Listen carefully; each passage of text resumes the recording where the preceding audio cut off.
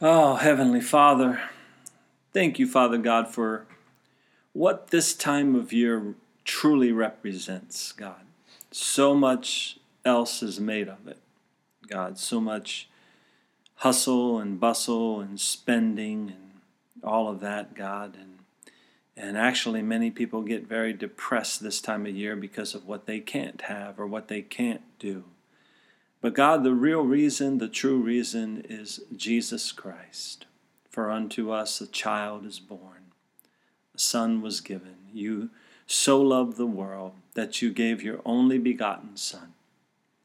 And we're thankful for Jesus, Father God. We're thankful for the gift of your grace, God, and your mercy, that you loved us so, Lord. And we thank you for your presence amongst us today as we gather here as believers in your name. We pray for your will to be done in our hearts, Lord, each and every day of the year, God. May we grow in the grace and in the knowledge of you. May more and more, Lord, may we turn our eyes off of the things that are temporal, the things of this world.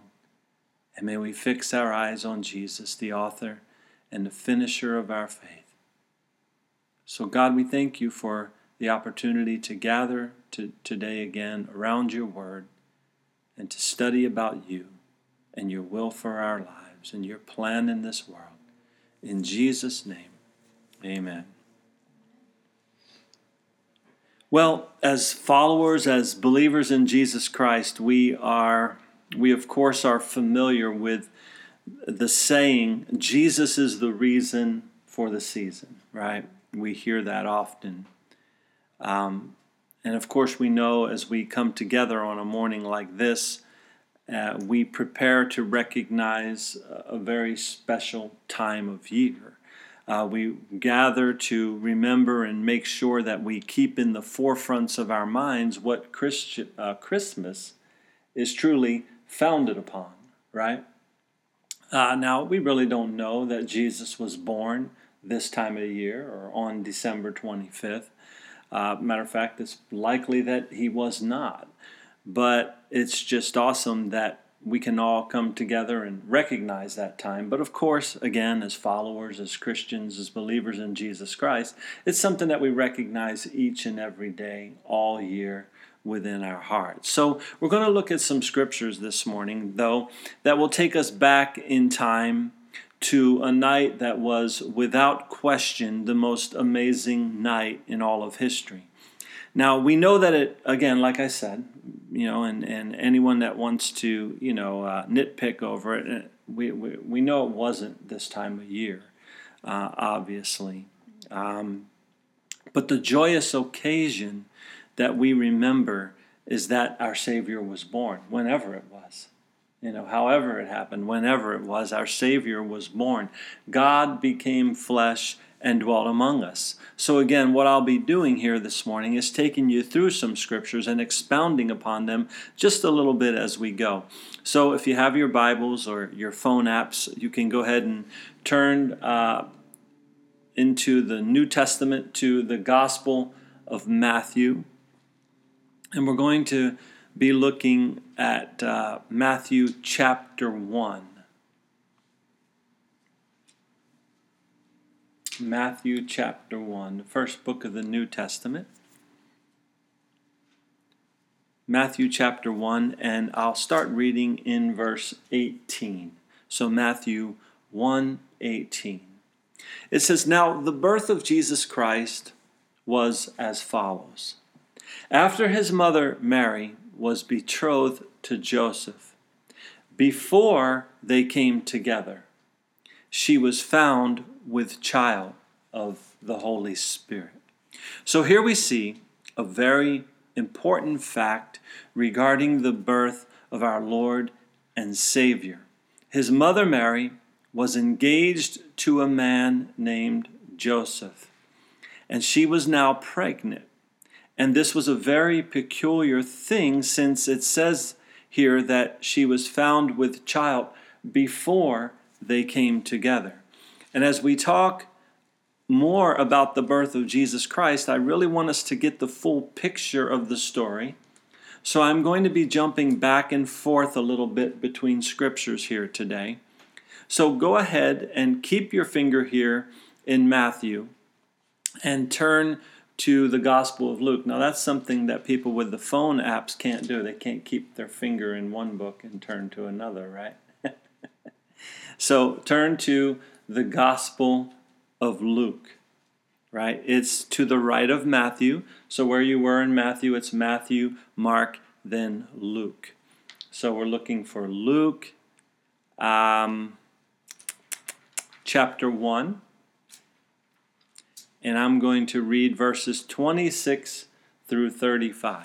So Luke 1:26. Now, in the 6th month, the angel Gabriel was sent by God to a city of Galilee named Nazareth, to a virgin betrothed to a man whose name was Joseph, of the house of David. The virgin's name was Mary. And having come in, the angel said to her, "Rejoice, highly favored one. The Lord is with you. Blessed are you among women." But when she saw him, she was troubled at his saying, and considered what manner of greeting this was. Then the angel said to her, "Do not be afraid, Mary, for you have found favor with God. And behold, you will conceive in your womb and bring forth a son, and shall call his name Jesus. He will be great and will be called the Son of the Highest. And the Lord God will give him the throne of his father David, and he will reign over the house of Jacob forever, and of his kingdom there will be no end." Then Mary said to the angel, "How can this be, since I do not know a man?" Now, of course, we know what she's talking about there, right? She knows a man. She knows Joseph. But she was not with Joseph. They had not come together. So she's like, "How can this be, since I do not know a man?" And the angel answered and said to her, "The Holy Spirit will come upon you, and the power of the Highest will overshadow you.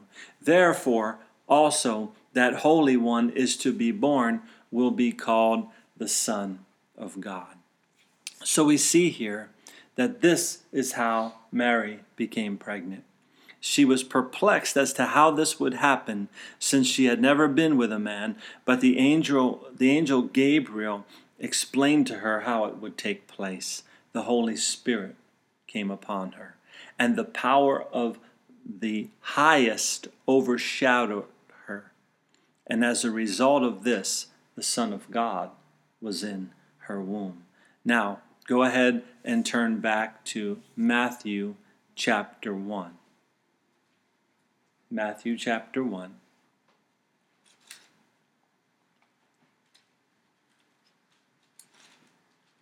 And I'll read verse 18 again. Matthew chapter 1, verse 18. Now, the birth of Jesus Christ was as follows.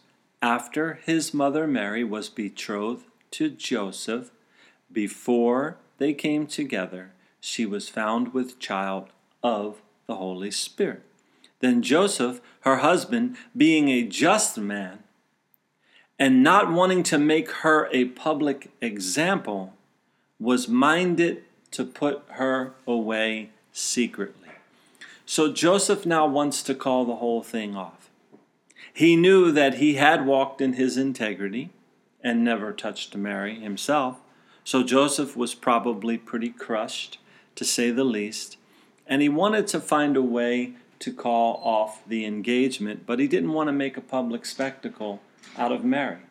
So again, he was a man of integrity, And verse 20 says, "But while he thought about these things, behold, an angel of the Lord appeared to him in a dream, saying, 'Joseph, son of David, do not be afraid to take to you Mary your wife, for that which is conceived in her is of the Holy Spirit. And she will bring forth a son, and you shall call his name Jesus, for he will save his people from their sins.'" So now an angel of the Lord gives Joseph a totally different perspective here on the situation. And there in verse 21, we see the purpose for the birth of Jesus Christ. He came for the purpose of salvation, for the salvation of people. John 3:16 says that God so loved the world that he gave his only begotten Son, that whoever believes in him should not perish but have everlasting life. For God did not send his Son into the world to condemn the world, but that the world through him might be saved. So as we remember the birth of Jesus, we must do so with the knowledge that the reason he came to the earth was to save us from our sins. He did not come to establish a religion, certain church or whatever. He did not come just to establish a holiday, one day of the year where we remember him. No, he came to seek and to save those that were lost. And the lost is every one of us.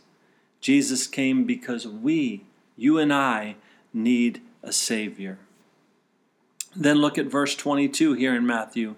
It says, "So all of this was done, that it might be fulfilled, which was spoken by the Lord through the prophet, saying, Behold, the virgin shall be with child, and bear a son. And they shall call his name Emmanuel, which is translated God with us."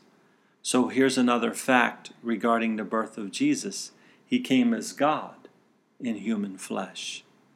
So Jesus is born Emmanuel, God with us. The scripture here does not say that Jesus was just a good person, right? Just another prophet, a new religious leader with us. No, he was God with us. He was not merely a man that spoke about God, nor was he a man that became a God. He is God that became a man in human flesh. The God of all creation became flesh and dwelt among us.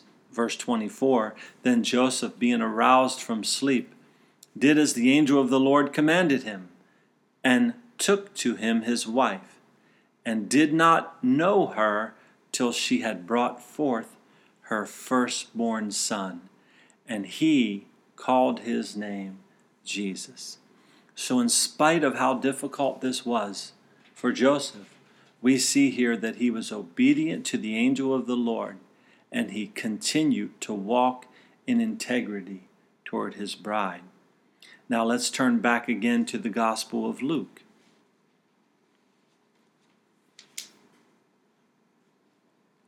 And let's look at chapter 2, Luke chapter 2. And we'll start reading in verse 1. So Luke 2:1. "And it came to pass in those days that a decree went out from Caesar Augustus that all the world should be registered.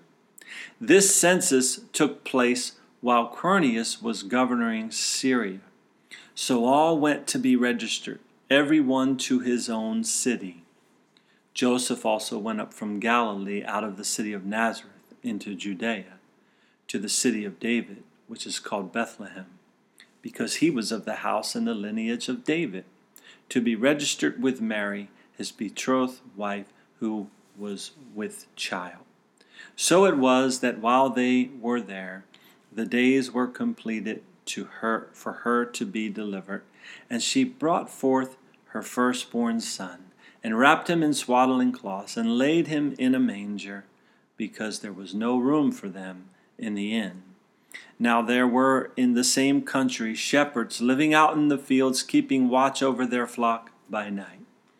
And behold, an angel of the Lord stood before them, and the glory of the Lord shone around them, and they were greatly afraid. Then the angel said to them, Do not be afraid, for behold, I bring you good tidings of great joy, which will be to all people. For there is born to you this day in the city of David a Savior, who is Christ the Lord. You see, it's amazing that the God of all creation became flesh and dwelt among us.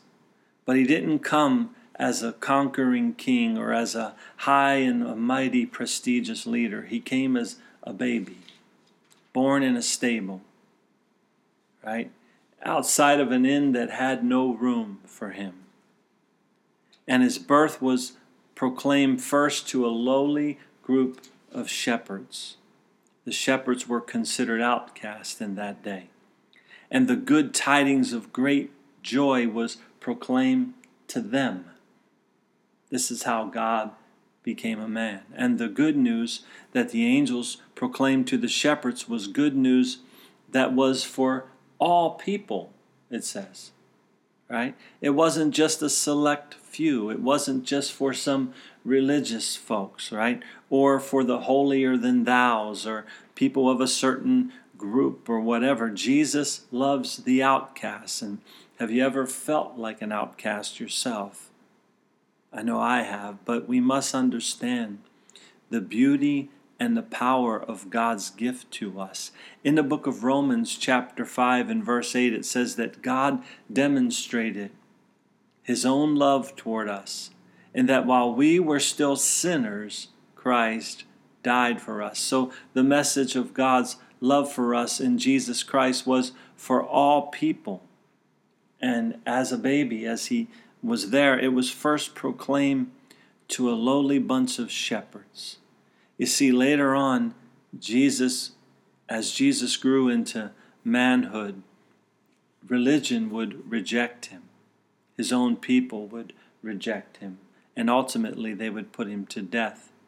But the shepherds here, as we read this, they're receiving these glad tidings. And then in verse 12, the angel continues to speak to them and says, "And this will be the sign to you. You will find a babe wrapped in swaddling cloths, lying in a manger."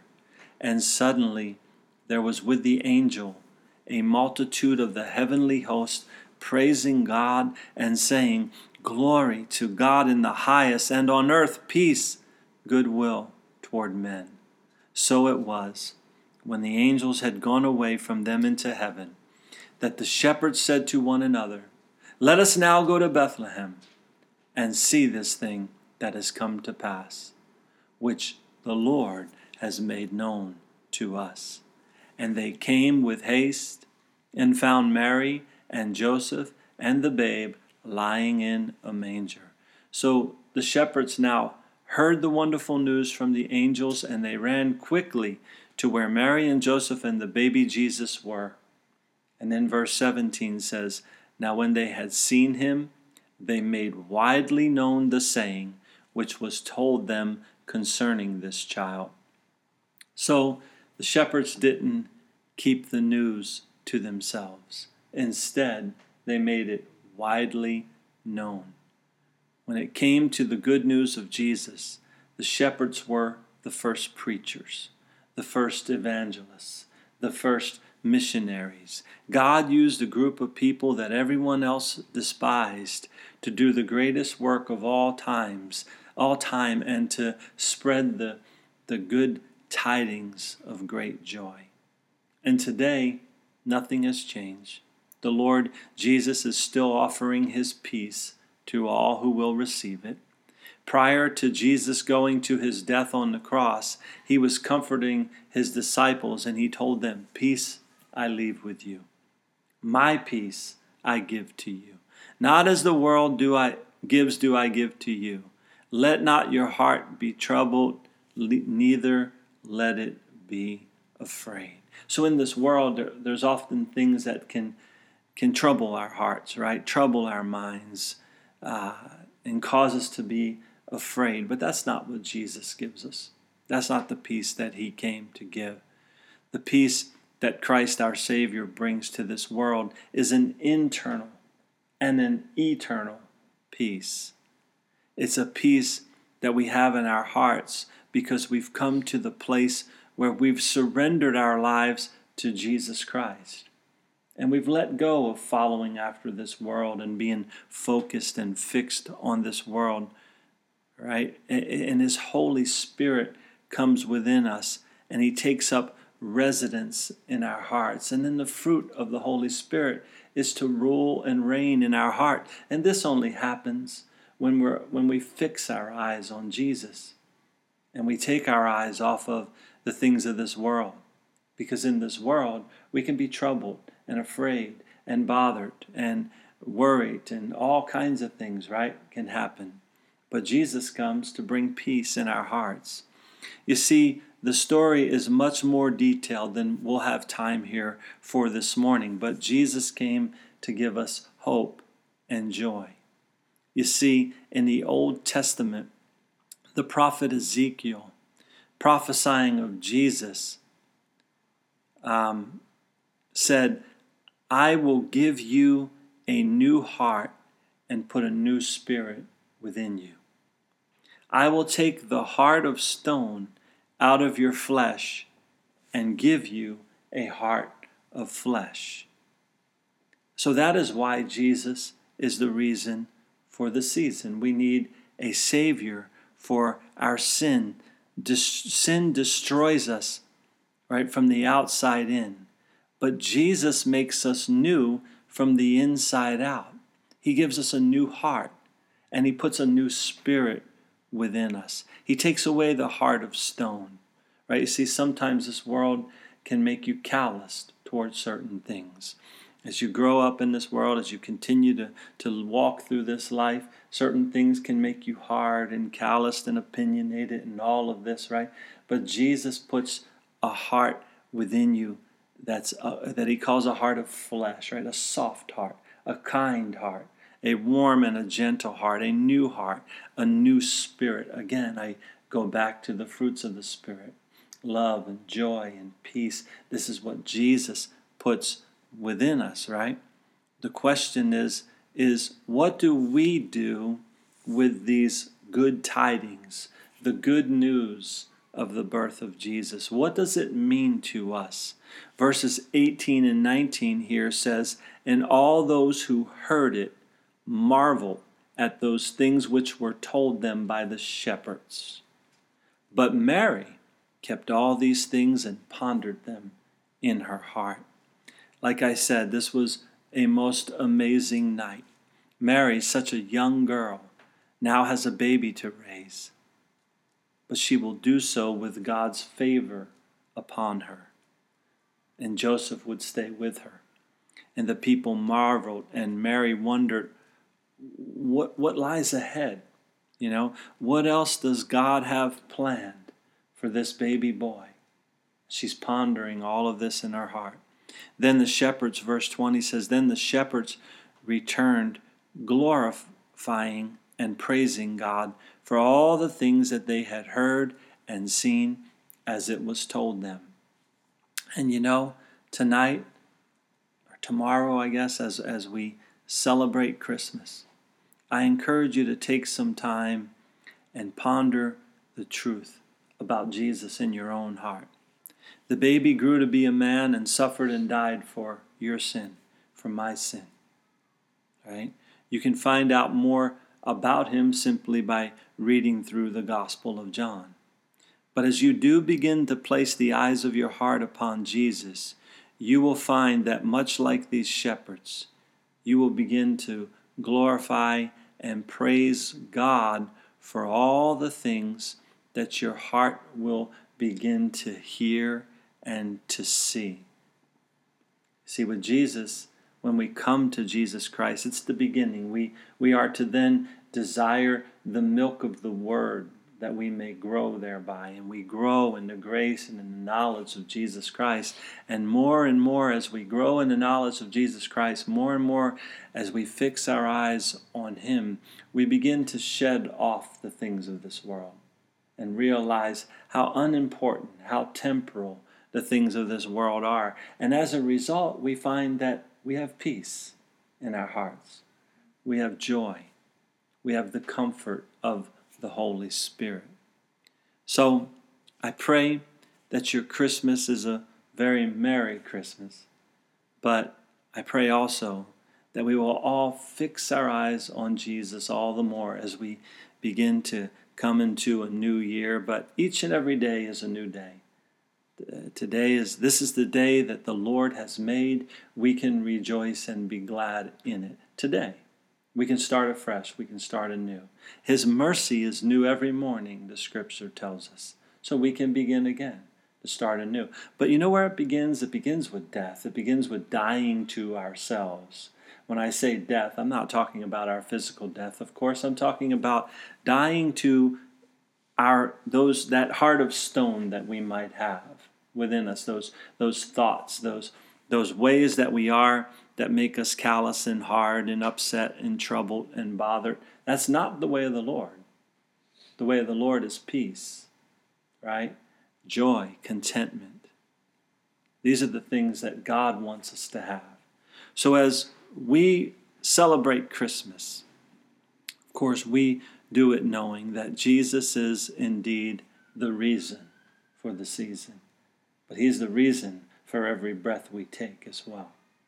Let's pray. Lord God, again we thank you for the opportunity to gather around your word. Your word is living and active. Oh, it can do within our hearts and minds what no other word can do. Any words that we might speak to one another have no power, but your words do, God, if we will be obedient to them. If we will lay down our own lives and take up the cross and follow after you and be obedient to your commands and to your word, God, you give us that new heart, that new spirit, a new beginning, a new life. So we thank you, Jesus, for your love, for your mercy and grace. We thank you, Father God, for so loving the world that you gave us your only begotten Son. And we thank you again for this time here this morning. In Jesus' name, amen.